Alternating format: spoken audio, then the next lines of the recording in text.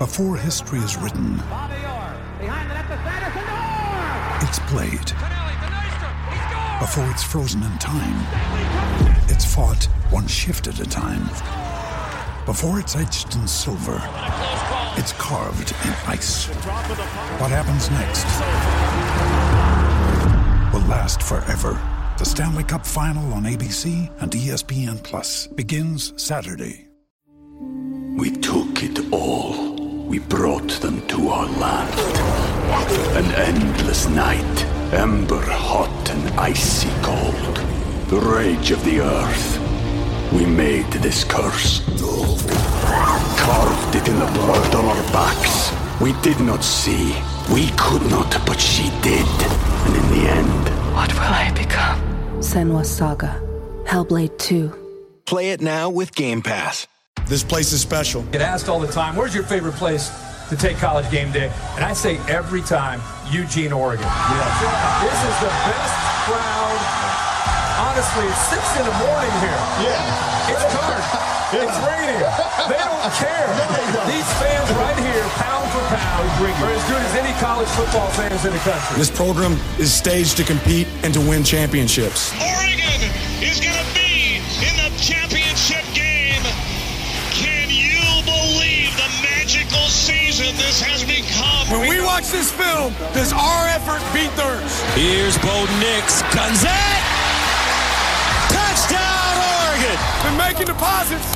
Time to cash a check. Sound at Austin, which is deafening for an Oregon 15-point win. Chip Kelly still does not have a win against his former school, and we say farewell. Man, it feels great to be a Duck. Welcome to the QB11 Show, presented by Scoop Duck, with Doug, Andrew, and J-Hop. Here are the guys with the latest scoop.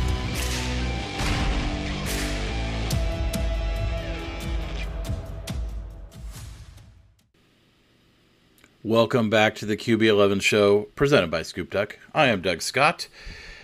Merry Christmas. Happy New Year. I hope everyone had a wonderful holiday season.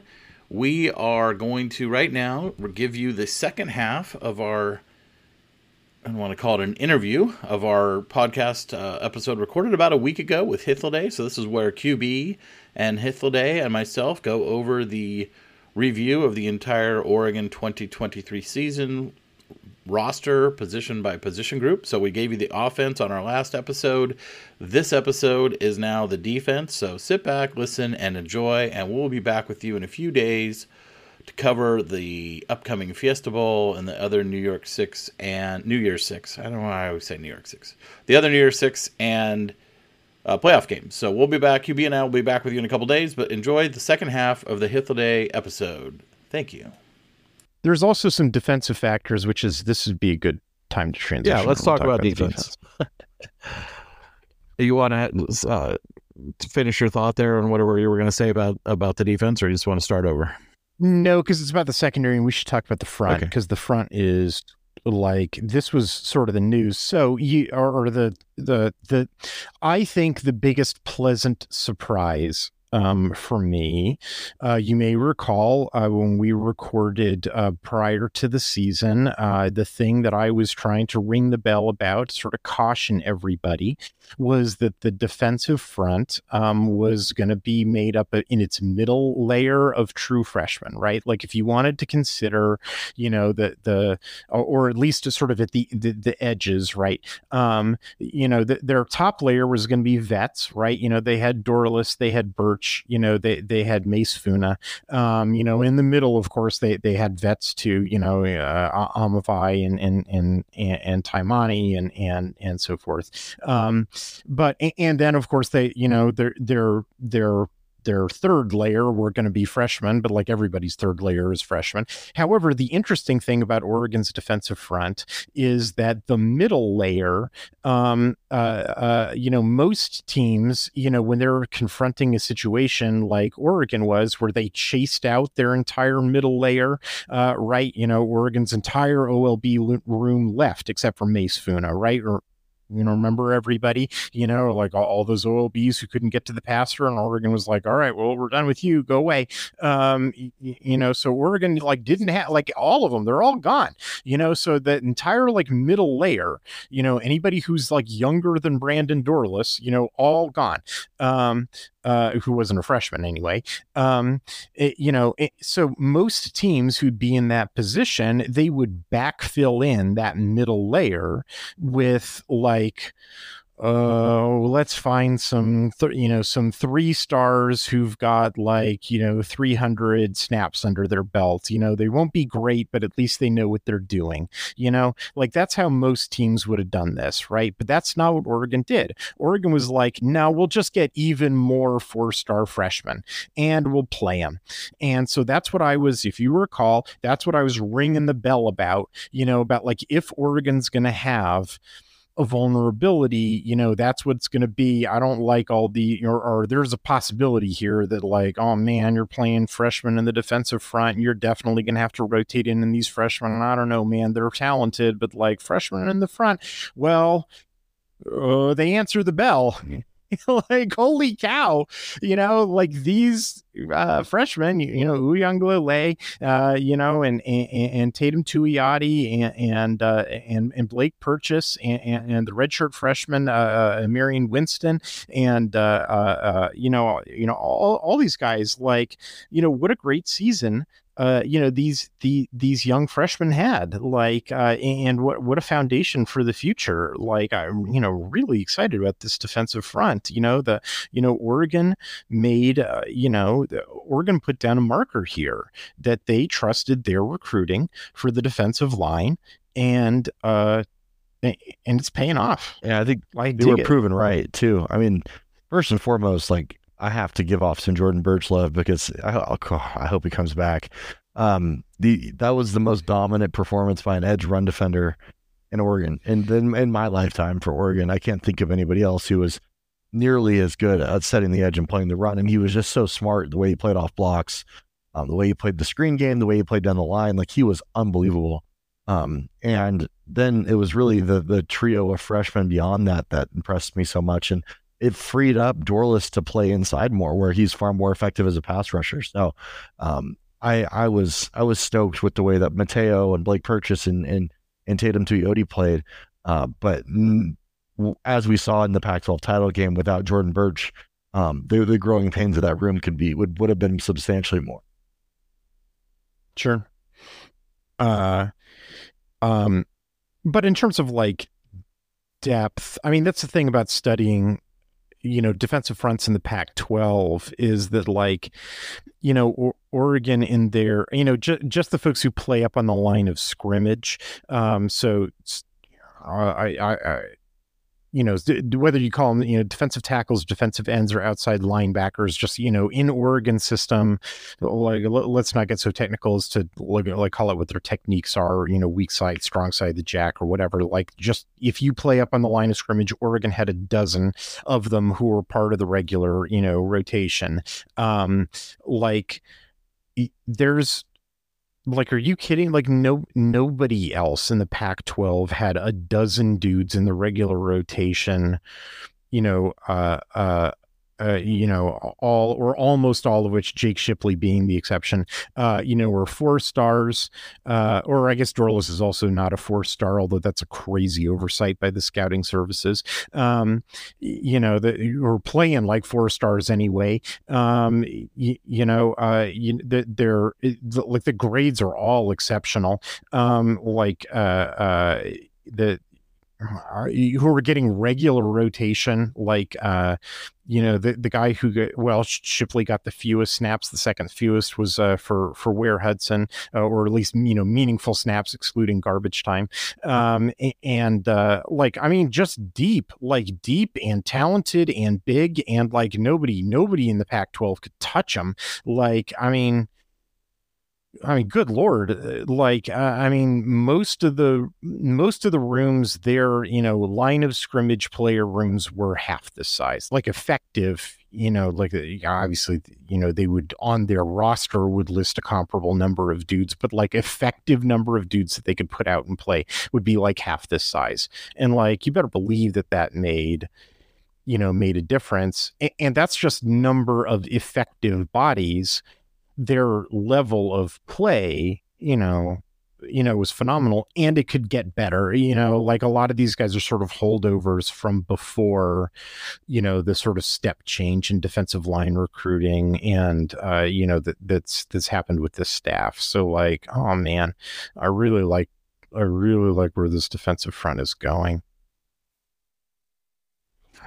Yeah, and I think next year is going to be really interesting, right? Because obviously you had this like huge, as you've touched on earlier, right? You had like all these guys who are like 5th, 6th, 7th year players, particularly on the interior, right? Making up the bulk of your rotation, right? You got Dorless, you've got Popo, you've got Taki, you've got Casey Rogers, who turned 25 years old today. I saw on his Twitter. So you got all these guys that are making and even Keon Ware Hudson, he doesn't play a lot of snaps, but he's 2019 kid, so he's been around a while too. So and then on behind them, you've got a bunch of true freshmen who mostly saw garbage time reps, right? So it's going to be really interested to see what happens in the line. And obviously we kind of know what's going to happen along the edges, right? Because you got all those true freshmen that we talked about that played this year that are obviously going to come back next year. If Jordan Birch comes back as well, then the defensive end and edge and outside linebacker rotations are pretty well set. But on the interior, do you just roll in all these like class of 23 kids that were highly recruited, highly rated, looked good in minimal garbage time snaps, or do you got to go out to the portal and at least get a few bodies that have some more experience there? And I think it's probably. I have a prediction. Latter. Yeah, I think that they're going to do exactly what they did with the edge room last year. I think that they're going to bring in a couple transfers, 1 or 2 transfers. They're going to clear out the people that aren't either 23 or 24 recruits, and then they're going to roll with that insanely talented and deep group of about 10 guys from those 2 classes on the interior behind the front line transfers. Because like all due respect, and I really mean that, because like the guys that were a part of this program and gave us their all this year deserve nothing more but our respect. But like outside of Dorless, not a single one of those guys would be recruited going forward by the staff. Like the length and the talent in the defensive line room of the incoming guys and the guys that were on campus but redshirted last year or played in sparing like garbage time roles. That's the target body type and physical traits for the staff. Yeah, I mean, if you look on the inside, you've got Keon Ware Hudson has 1 more year of eligibility left. You've got Amari Washington and Ben Roberts from the 22 class, and then you've got Johnny Bones, Terrence Green, Ashton Porter. Amari Washington's a 23. Oh, my bad. But he didn't redshirt this year, so I already upgraded him on my chart. So my mistake. So Amari Washington, Bowens, Green, Mikael Gardner as well, and then obviously you've got Aiden Breland coming in. You've got Elijah Rushing coming in, again, more of a defensive end edge player there. Ashton Porter, again, another kind of defensive end player. But I think you're spot on, QB. I know Oregon hosted the massive nose tackle from Michigan State, and if they were able to land him, like that one makes so much sense, right? Like that's probably the one position where you need a plug and play nose probably. And notice the length there, right? Like he's 6'5", he's big, like he's long too. And that's like Oregon, like uncharacteristically relative to what Dan Lanning has recruited since he's been on campus, was very short on the interior this year, and that will not be the case going forward. I mean, it's really just a question of what happens with Ben Roberts. I mean, I think he's the only... Him and Keon Ware Hudson are the 2 guys that are not... Oh, yeah, Ware Hudson. Either 23 or 24 guys. Yeah, I mean, the rest of it, yeah, exactly. In terms of who still has eligibility, but who is not yet at this point transferred out, I think it's just, Robertson, Ware Hudson. I'm not sure, but like, I mean, Ben Roberts is probably dedicated nose tackle. You're right about his length, but like, that's not, I think they Well, I don't know. We didn't see him much this year, so beats me. But like, to QB's point, like, well, of course it's going to be 23 and 24 guys. Like, they don't have anybody else. Like, plus probably a transfer or two. Like, like he can't possibly be wrong about that. Like, there's no other option. Yeah, especially at the interior positions, which, as we know, are hard. There's not a lot of good ones available in the portal anyway. I mean, there never are. But that's, they recruited really well. The interior defensive line. They're going to play those guys. Like, the guys that they recruited are going to get in 2023, and they sat on the bench to they went to the training table. Yeah. And 2024 is when you're going to see them. I mean, this is roster management 101, Doug. Like, of course you're going to see Amari Washington, Mikael Gardner, and Terrence Green, and Johnny Bowens in 2024 Yeah, I think there's going to be imply that we wouldn't. So I think there's going to be a front line of guys there's a front line of guys that's going to come in from the portal, whether it's Harmon, obviously Oregon's recruiting Walter Nolan. We'll see what else manifests in the portal here over the coming weeks, but I think Oregon's going to take two guys out of the portal. That'll be the front line. That'll be the starters. And then I think that they're going to just absolutely smash reps into that young group of both true redshirt incoming freshmen and true sophomores in the case of Amari Washington, because that's the future, and that group is going to be absolutely sick. Well, just the length. Yeah. I mean, that's the thing is, you don't get it from, or it's not something that you can pick, come away with from just looking at rosters where all you get is their like height and weight. And if you're like a dum-dum who doesn't watch film and you're just saying, well, my, 6'3", 290 pound guy and your, 6'4", 295 pound guy, well, they're probably the same dudes. Like, no, they're not even close. Like, they're, when you're, talking about leverage and body proportions and like the ability to, like interior pass rush, the ability to, jack up and, prevent the offensive lineman from re-anchoring so that you can actually get past him as opposed to just occupying him, like, so that you can like get off blocks as opposed to just like consuming a double team and hoping that you're, that's the difference between a defensive lineman who enables a linebacker to make the tackle and a defensive lineman who makes the tackle on his own so that the linebacker can go back and play pass coverage the way that a defensive structure intends him to play. Like, that's football, or that's how you leverage an advantage, with personnels. That's how you get one player to do a job instead of two players, doing the one job. Like, that's why this is the defensive structure that national championship teams run, as opposed to like, well, let's just get the fattest dude possible. Fat dudes are who we have on the defensive line. Yeah. And that's what, and I mean, so many West Coast teams just struggle to even find that, because like they just feed them nothing but quinoa and kale out here. And so they're real happy if they can just find anybody who can clear three bills. Like, but it's like, your job's not done. Like that's not enough. And like that's the awesome thing about seeing guys like Amari Washington or Terrence Green, where you're just like, those arms, man, like, oh my God. Yeah. Agreed. All right, linebackers. Okay, this is a recruiting podcast. This is the 2023 review podcast. Yeah. I guess, do we finish the line at all, or want to talk a little bit? I'm good. Let's talk about at least on the freshman at the edge size. I'd love to talk about the freshman edges. There's one other thing that I want to say again, which is not to. I don't want to relitigate the conference championship game, but I will say, look, man, the Mint defensive structure. Every defense has to choose a vulnerability, right? You only get 11 dudes, and the offense is always going to have an advantage over you in something because the offense gets to choose the play. And the Mint defensive structure, the vulnerability that it chooses to have is preventing just 3-yard rushes like up the middle. It's just the structure of the defense. Like I'm not going to recapitulate all the reasons why. Just look at the damn structure. Like, it's obvious. They drop all the linebackers into coverage and they're built like safeties, and it's a 3 down front. Like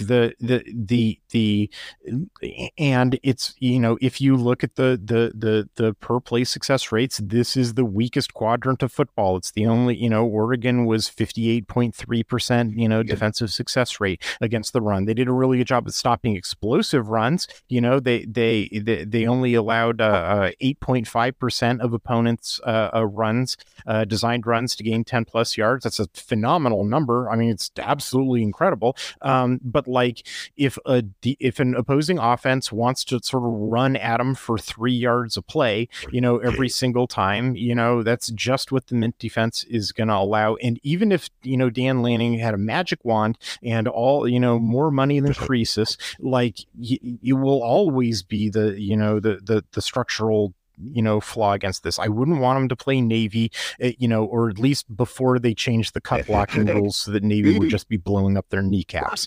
It's just how this is going to go. So, like, if you're a fan who sort of, wets the bed when you see Oregon giving up 3 yards a run, like, you need to find a different defense to watch, because it's just going to happen. Like, the good news is, if that's the only thing that you can that the opposing offense can do, like, they're never going to win a game. Like, there's no such thing as a team that can win football games running 3 yards at a time and only running 3 yards at a time. They have to be able to combine it with something else. That's why Air Force, for example, doesn't just do that anymore. They have to be able to throw the ball and do a bunch of other things. Right. So yeah, but that's it. That's what I wanted to say about the defensive front.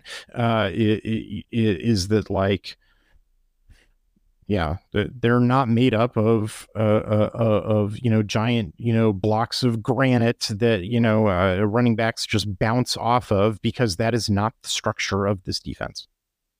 By choice. I agree, but I think that once you upgrade the defensive line to where this thing's going to be in about a year or 2 years, that will be less of a foregone conclusion. Sure. But I'm ready to talk about the linebackers if you are, Doug. Did we want to talk about the edge players at all? Or you feel like we covered that? I feel like we covered it pretty good. I mean, pass rushers. There's insane talent in that room going forward. And like, if you can have Birch back plus the 3 true freshmen, and like, honestly, Elijah Winston deserves a mention, because I thought he played really good. Is it Amarian? Amarian. All right, there's been so many of them but Amarian was actually a very good player for us this year. So that's a deep and talented room going forward. We'll see if Jake Shipley makes it through yet another transfer portal season. Yeah, they just we'll see. No, I mean, they all purchased Tuioti, Mateo, Winston, all had their moments this year. They all are a little different. But I think the nice thing is with all of them, plus Birch, plus rushing, and your new guy, and Jaden Moore, who's already on the roster, and was it Daniels that's coming in as well in this next class? Like, there's a lot of pieces there, and it's just kind of like the defensive line. It's a cream rise to the top kind of situation, right? Yeah, let's move over to the linebackers. So I think we employed five linebackers, but certainly you saw as Jacobs got back during the course of the year, we really were kind of down to the primary 3 in that room. I think that we're playing toward the end, right? Yeah, it was. I mean, Betcher played more early, and then once Jacobs came back, it really got pared down to Hill, Bassa, and Jacobs.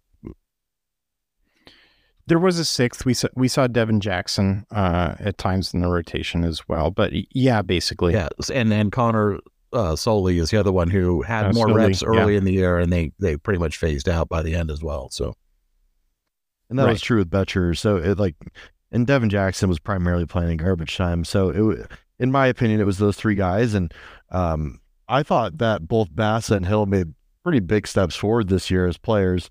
There were still times where Bassett left his feet too often on tackles, but I thought that the overall attempt to upgrade your ability to play sideline to sideline, scrape, make plays, and then also cover was vastly improved. What is your take on that, Hythloday? I mean, definitely. Like, I think a large part of it is simply the. I agree with you. Yes, I think each of these players, was simply, better than they were last year. Well, Jacobs they didn't have access to last year. Well, nobody did. He was injured. Uh, and then they didn't have access to him at the beginning of the year either because he was injured through, until the Wazoo game in week 8. Jacobs, played very well. I think the larger part of it is simply, just being better in this system, and also, the line just being more appropriate, because the way that this linebacking core is supposed to work in this defensive front is they're really supposed to just kill the stuff that gets through. They're not supposed to be making the play on their own, if you know what I mean. Like and so, like, there were so many plays, so many of the bad plays for like Bassa on my tally sheet last year had to do with asking him being asked to do stuff that he can't do.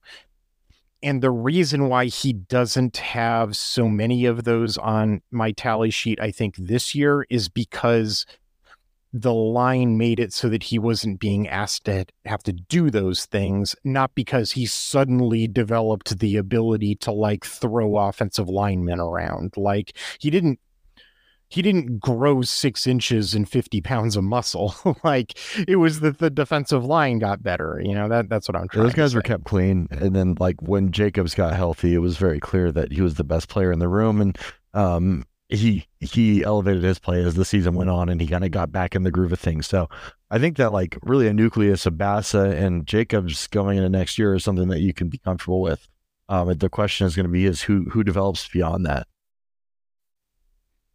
Yeah, definitely. And the, the other thing is that, like, just as like the field general stuff, like, I mean, it was super clear watching on film that, like, Bassa really knows what he's doing, like he's like, his ability to sort of diagnose, call out plays, and guide the rest of the defense to where it needs to be. Like, like the plays where he rotates out, the rest of the defense plays worse for the lack of his presence. Like, we have a word for that. It's called leadership.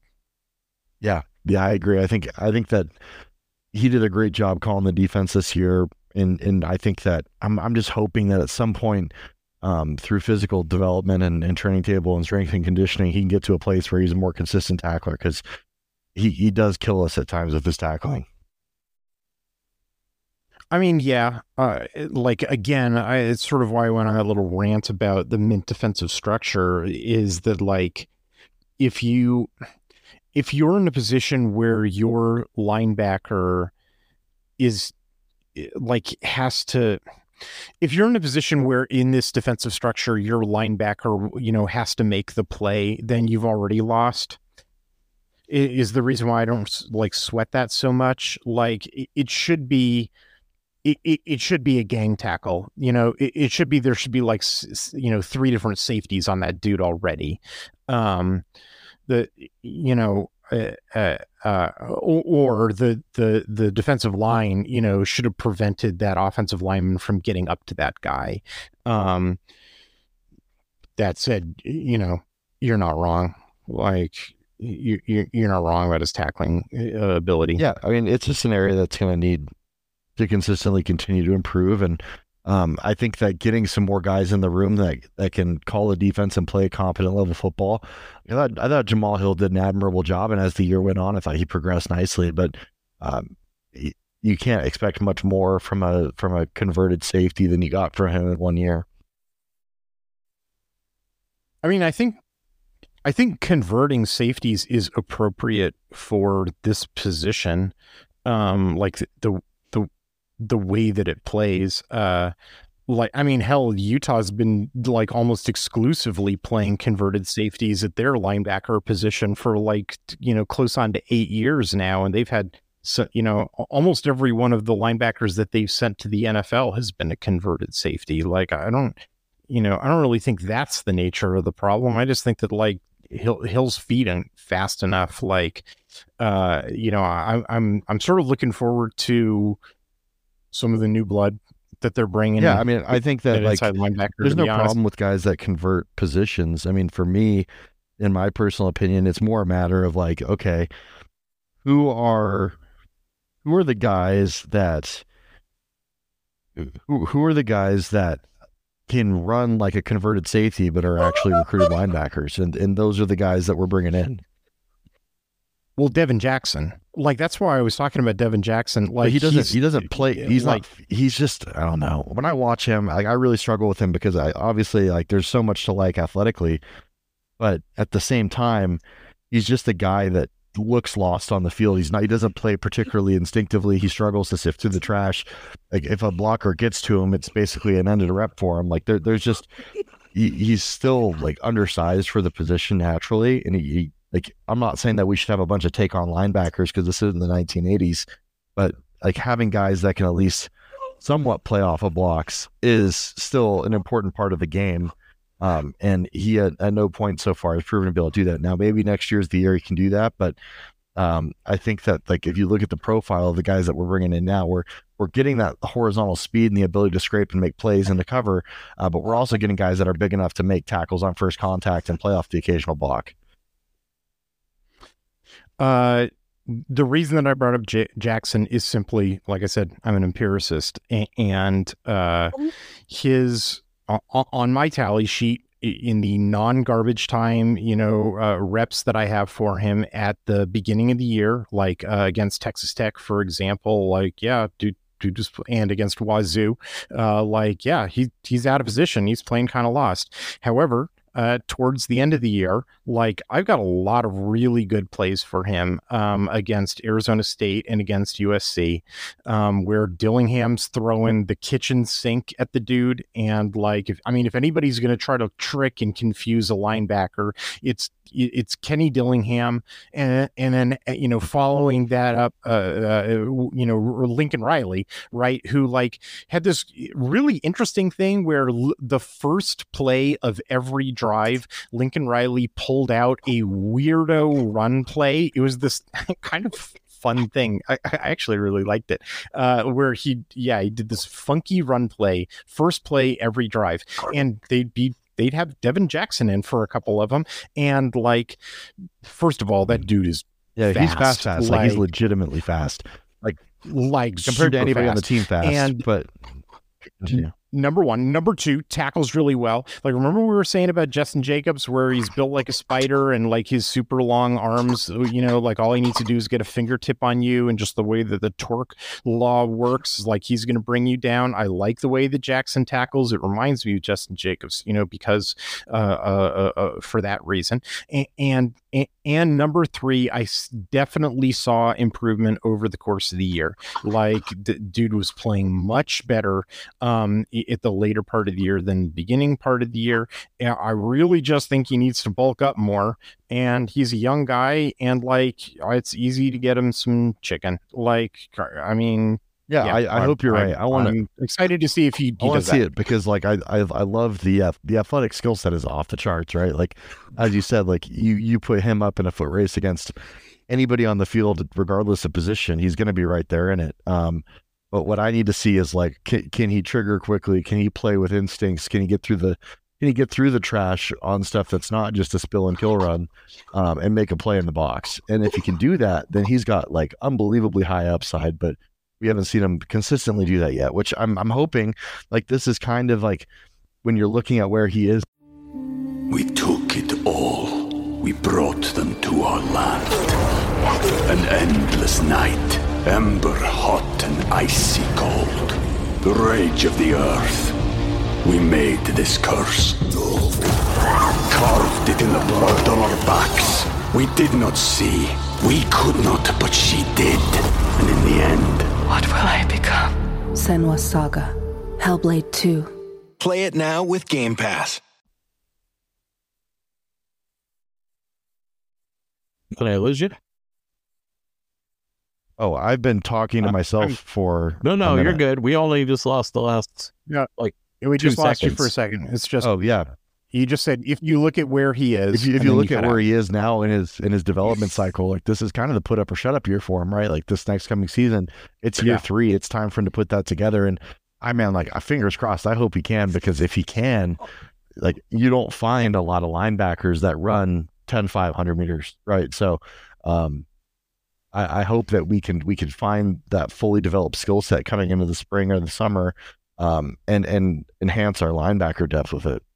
Well, that's the interesting part about the linebacker room next year is obviously you've got this, hopefully you get Jacobs back. You got Jacobs and Bossa as your obviously returning starters. And then hopefully, Betcher and Soule and those guys are bit players at best. And then it's like, okay, which of Jackson, Mixon, and your 3 freshmen are going to, get meaningful reps backing up the 2 starters? And I think that's going to really be an interesting storyline to watch. I agree, Doug. Hith dropped. Oh, you're here. Maybe dropped. Yes, I agree. Okay. I dropped? I thought you were going to say, let's talk about secondary. You disappeared from my screen and then came back. I don't know what's going on. Wonky internet stuff. Sorry, guys. No, you're all good. You're all good. Anything more on the linebackers? No. No, I agree. I think it's going to be Jackson, because I agree it's going to be the put up or shut up year. I suspect he'll put up, but if he has to shut up, like it's going to be a stacked room, and the staff's not afraid to play freshmen. No, and I think that one of those 3 guys will be ready to go. And so either way, I think you're going to have better playable depth this year. Because even if Jackson doesn't become like an all-everything player, like his athletic talent could suggest he might be able to, like he's still going to be very solid.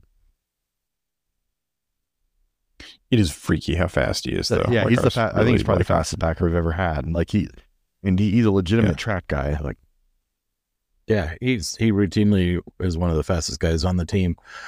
All right, let's over 23 miles an hour last year. All right. Before we talk about the defensive backfield, we got to set the parameters. First of all, are we talking about nickels with safeties, with corners, or separately by themselves? I think we just talk about the whole room, the whole defensive back room. You're going to kill me. Let's work from the I think this would be easier if you work from the outside in. I like that plan. Okay. Corners. Whatever makes you guys happy. I don't care. I just want to see you guys smile. Or you're not going to see us at all. I think the cornerback room, the outside cornerback room, I think you have to be pleased with.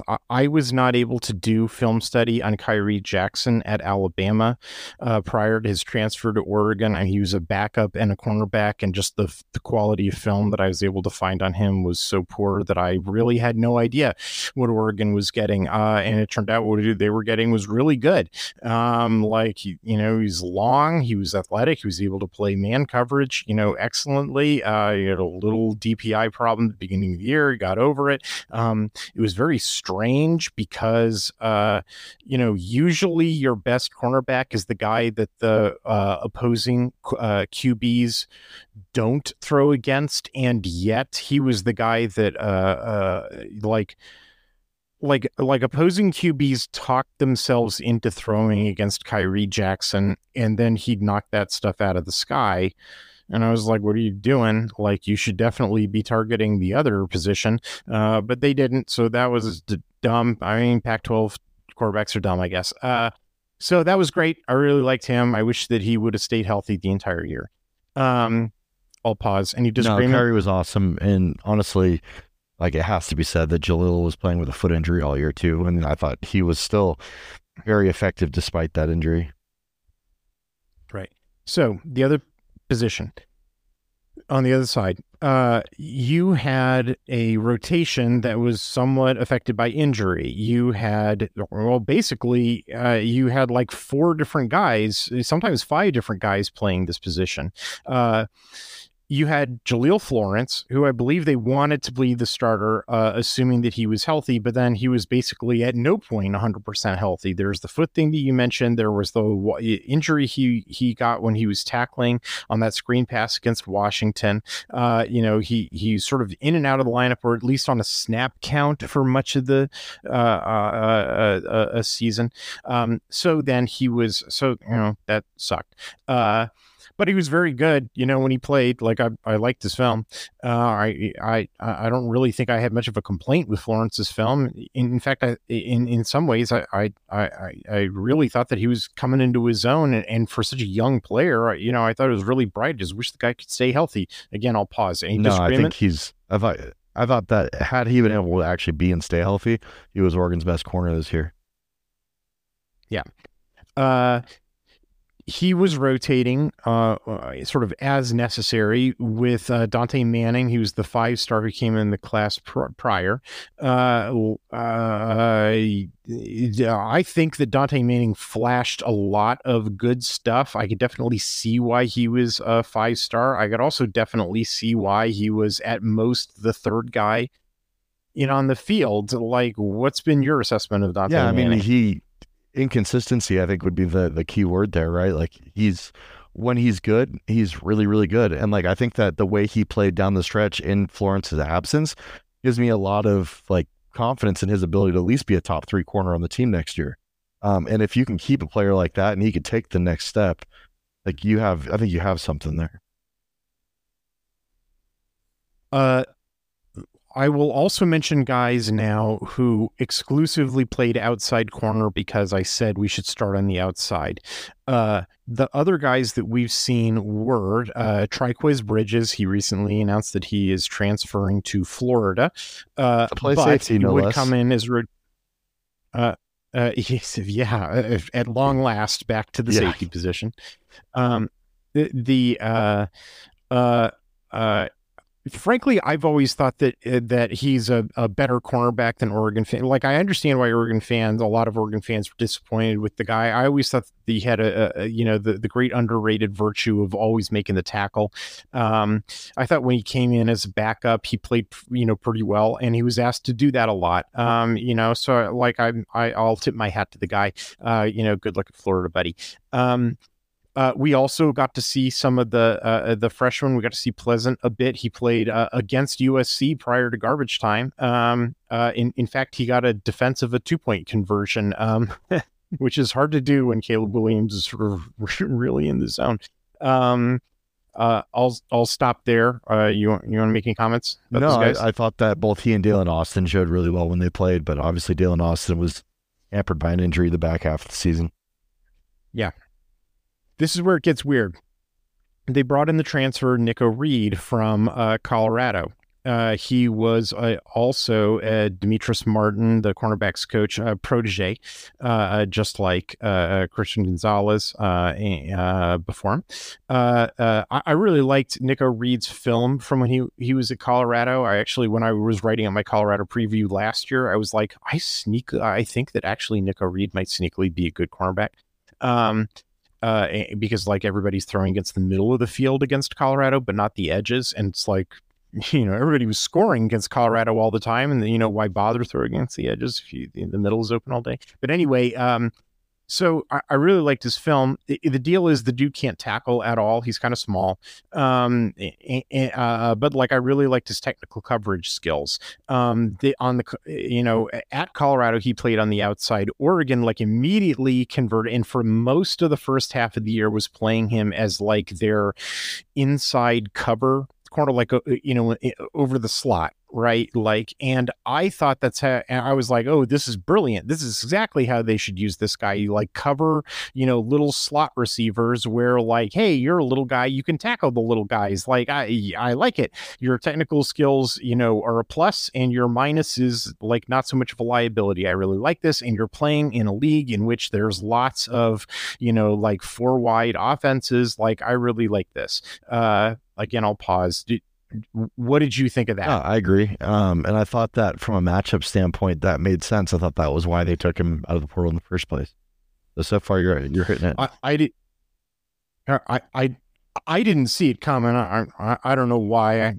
I'll take that hit. I was dumb. I thought they were going to play him on the outside, and the instant they were going to play other guys on the inside, but the instant they moved him to the inside, I was like, yeah, that's why. Yeah, brilliant. Anyway, so then what happens is they so now let's talk about the nickels and the safety position. What happens is they've got some guys. They've got at the beginning of the year, they've got Brian Addison. They've got Steve Stevens. They've got Evan Williams. They've got Tysheem Johnson. And did I miss anybody? Nope. Well, Brian Addison. Yeah, you got Addison. Addison, Stevens, Williams, Tysheem Johnson. Right. In my opinion, their best configuration of sort of the three, interior positions would have been Tysheem Johnson and Brian Addison at the deep safety positions, and then rotating between if you need a thumper on a thumper type of play, Evan Williams, and if you need a cover corner, slot corner kind of guy, Nico Reed on passing downs. And then Stevens should never be on the field. I don't disagree at all. Continue. Okay. So then what happens, that was my interpretation. And basically it was sort of what they were doing at the beginning of the year. Then Addison leaves, or like he has a personal issue. I don't really know what it is. I don't really care either. Like I don't think speculating. No. I mean, he only played the first 4 games, and I mean about less than 20 snaps a game average, or right around 20 snaps a game average, 19 snaps a game. Yes. So the way that they deal with this, and also just sort of being shorthanded at safety, I don't really understand that. They should have had more, and they should have been playing Cole Martin, but they didn't. I really didn't understand that. So the way they deal with that is they put Steve Stevens on the field. And they played, so basically every snap then was Steve Stevens was on the field. Evan Williams was always on the field.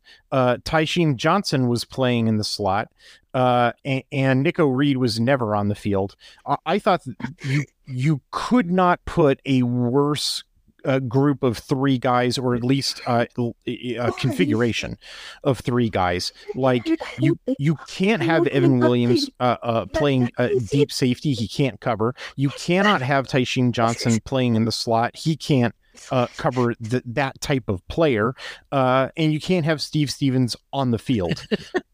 And you had Nico Reed not on the field and at Cole all, Martin not on the field at all. I mean, yeah, basically the three guys you're talking about played essentially 100% of snaps for most of the season when they were earned. And Tysheem Johnson, who I do think, if you go back and listen to the podcast they were recorded in which we talked about Tysheem Johnson, I wrote an article about Tysheem Johnson when he was at Ole Miss and their stupid dime all the time defense, which I don't understand why any defensive player would want to play in that idiotic defensive structure. They would have him play in 2 different positions. In one of the 2 positions he was really good at, that was the deep safety position. And I figured it's what Oregon brought him in for, was for him to play at. And guess what? When he was in that position, he played it really well for Oregon. The other position that Ole Miss would have him play, which was like down in the box, sort of, that Oregon doesn't have really an analog for that type of position, but the closest thing was what they asked him to do at Oregon when Brian Addison left, which is sort of the play, down, like, try to cover tight ends or cover like slot receivers. Like they would have him trying to cover Rome Odunze. Like that's all Washington had to do was line Rome Odunze up as the number 2 receiver, and bam, you had Tysheem Johnson trying to cover him. Like that flipping disaster.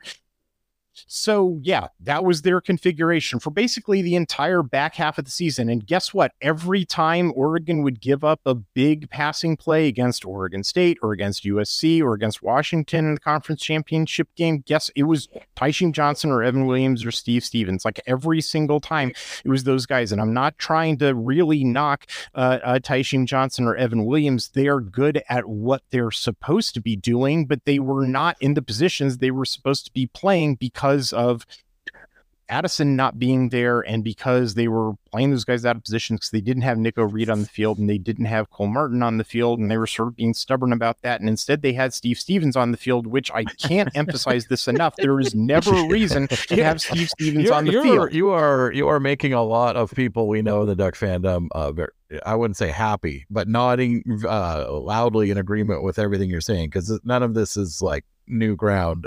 No offense, but you're right.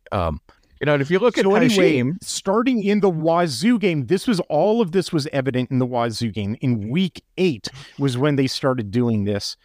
And it's 6 weeks of my post-game articles. It was, this is what they are choosing to do, and this is why it's a problem. This is what they are choosing to do, and this is why it's a problem. I put clips about it. I would talk about it in my article. If anybody thinks that I'm this fan of Oregon and all I write are hagiographies of Oregon's defensive staff, not true. Like every one of my articles, this is stupid and it's going to get Oregon in trouble. They have an alternate solution, which is way better, which is this. I don't understand why they're doing it. And oh God, it bit him in the butt. What a shot. I think if I'm going to defend the staff here, they have access to more information than we do, significantly more information than we do. And so, obviously. And so I would say that given that we all can agree that what they put on the field was not ideal, they clearly didn't think they had an alternate solution that was better, or they would have done it, and they didn't. And so I have to give them the benefit of the doubt that they know that the alternative solutions that we think should have been tried didn't exist, because they clearly thought these are the only 3 playable guys they had in those 3 positions, and they gave them 100% snaps for 8 straight weeks, despite evidence that it wasn't working. I mean, every time I went to Autzen Stadium, or if I couldn't go, I would instruct my staff at Addicted to Quack, which for some reason we got press passes and I had a dude in the booth. I would get your binoculars out. I want you to confirm that Nico Reed is standing there on the sideline, healthy, dressed, and ready to play. Then he is available for the entire game. And instead he's just standing there and they're not putting him in. I can confirm. I am confirming to you now, or at least by dint of my staff. I'm there too, Hythloday. I know he was available. I know he was available. That's not the point I was trying to make. Yes, he was available. But clearly the staff doesn't agree with you that was the solution. What we can agree that they were wrong or right, but I think what it all boils down to here, and this is why I insist on talking about the defensive backfield separately when you're talking about outside corners versus the safeties and nickels. And I insisted on doing that last season. I insisted on doing it this season because it is not accurate to say Oregon has a defensive back problem. It is accurate to say Oregon has a safety problem. And I think that last year and particularly this year, corner play has part of it too, Doug. That's part of it too. Their cup runneth over at cornerback. Agreed. Why didn't they borrow against the cornerback room to shore up the safety There's a lot room? of fans in this fan base who think Oregon has a corner problem. And they say that because they're ignorant. Well, and I'm trying to make sure that Why are you engaging with people who believe something I'm trying to educate. like that? I'm trying to educate, which is why we need to talk about corners and safeties separately, because we don't have a corner problem. We have a ton of great corners. Our depth is absurd at corner. Our corners are great. Let's talk about safeties now. Whole different story. It's a disaster and it needs to be fixed. I think our safety problem is exacerbated by some of the injuries that we had, because Dalen Austin was practicing at safety when he got hurt. Yeah. Oh, really? And Kamari Terrell was unhealthy for basically the entire season. I did know about his. That's unfortunate. Yeah, so there was some things at play there, right? That definitely hurt the room, and that I think I think the staff was adjusting with Dalen Austin to try to get Stevens off the field, and then he got hurt. So it was just what can you do in that situation? There's not a lot left, and so the way that they're attacking the portal and high school recruiting tells me that they know that's a problem that's going to be addressed this offseason, and I think that the way that that they continue to recruit at such an elite level at the corner position will allow them to continue to experiment with Dalen Austin and other players at safety. It's just unfortunate, Damon David was injured, in spring, and then we never really saw him, and he transferred out. Terrell, I know has struggled with injuries. I thought that Cole Martin looked playable from the spring game on. He's a coach's kid, hell, they were playing a coach's kid, Tatum Tuyati, on the defensive line. I generally think that it's like a riskier proposition to play, true freshmen on, closer to the line of scrimmage than further away from the line of scrimmage. And dude got a pick against Arizona State prior to garbage time. Like, I didn't understand why he didn't get, at the position that's obviously harming you the most, and you are confronting the most, depth, situational issues. Like, come on, man. And they had like two other true freshmen, Tyler Turner and Cody DeCambra, both of whom are those guys were 0.89s, yeah, they're true freshmen. Like, were they hurt? Like, do you have any information about that? I don't. I have nothing. I just didn't get, I know that they were in a crunch. I know that. I know that, because Brian Addison's, personal issue, because, David and Terrell's, injury, Evan Williams was playing with a club on his hand, I know they were in dire straits, but it's like, look, man, they had alternate configurations that they could have explored, and instead they stuck with a single configuration that was clear in weeks 8, 9, 10, 11, 12, 13, and 14, was going to get them in trouble against passing offenses. Yeah, that's exactly what happened, and that's the two losses on the season are directly attributable to, in my mind, outside of some of the coaching issues, are to the inability to guard those players when they needed it most. And this is the biggest question mark of next season in my mind is how much are we operating safety? I disagree with that assertion. I disagree with that assertion that the losses to Washington were due to defensive problems. I think nobody can defend a fully functional, healthy version of Michael Penix with that wide receiver core, even if they had the best safety group in the universe, and that Oregon had to outscore Washington. And so in my opinion, actually the loss should be pegged on offensive game planning issues, not, defensive problems. I do think that if Oregon made the playoffs, however, that they probably would not have won a national championship this year due to the safety room. For that reason, however.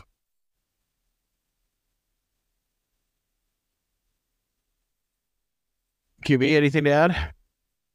I got nothing. This or that. I mean, it was my biggest concern coming into the season, exiting the season. It's my biggest concern.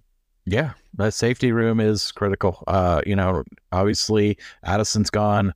Steve Stevens is gone. So you don't have to have your rant next year, Hith.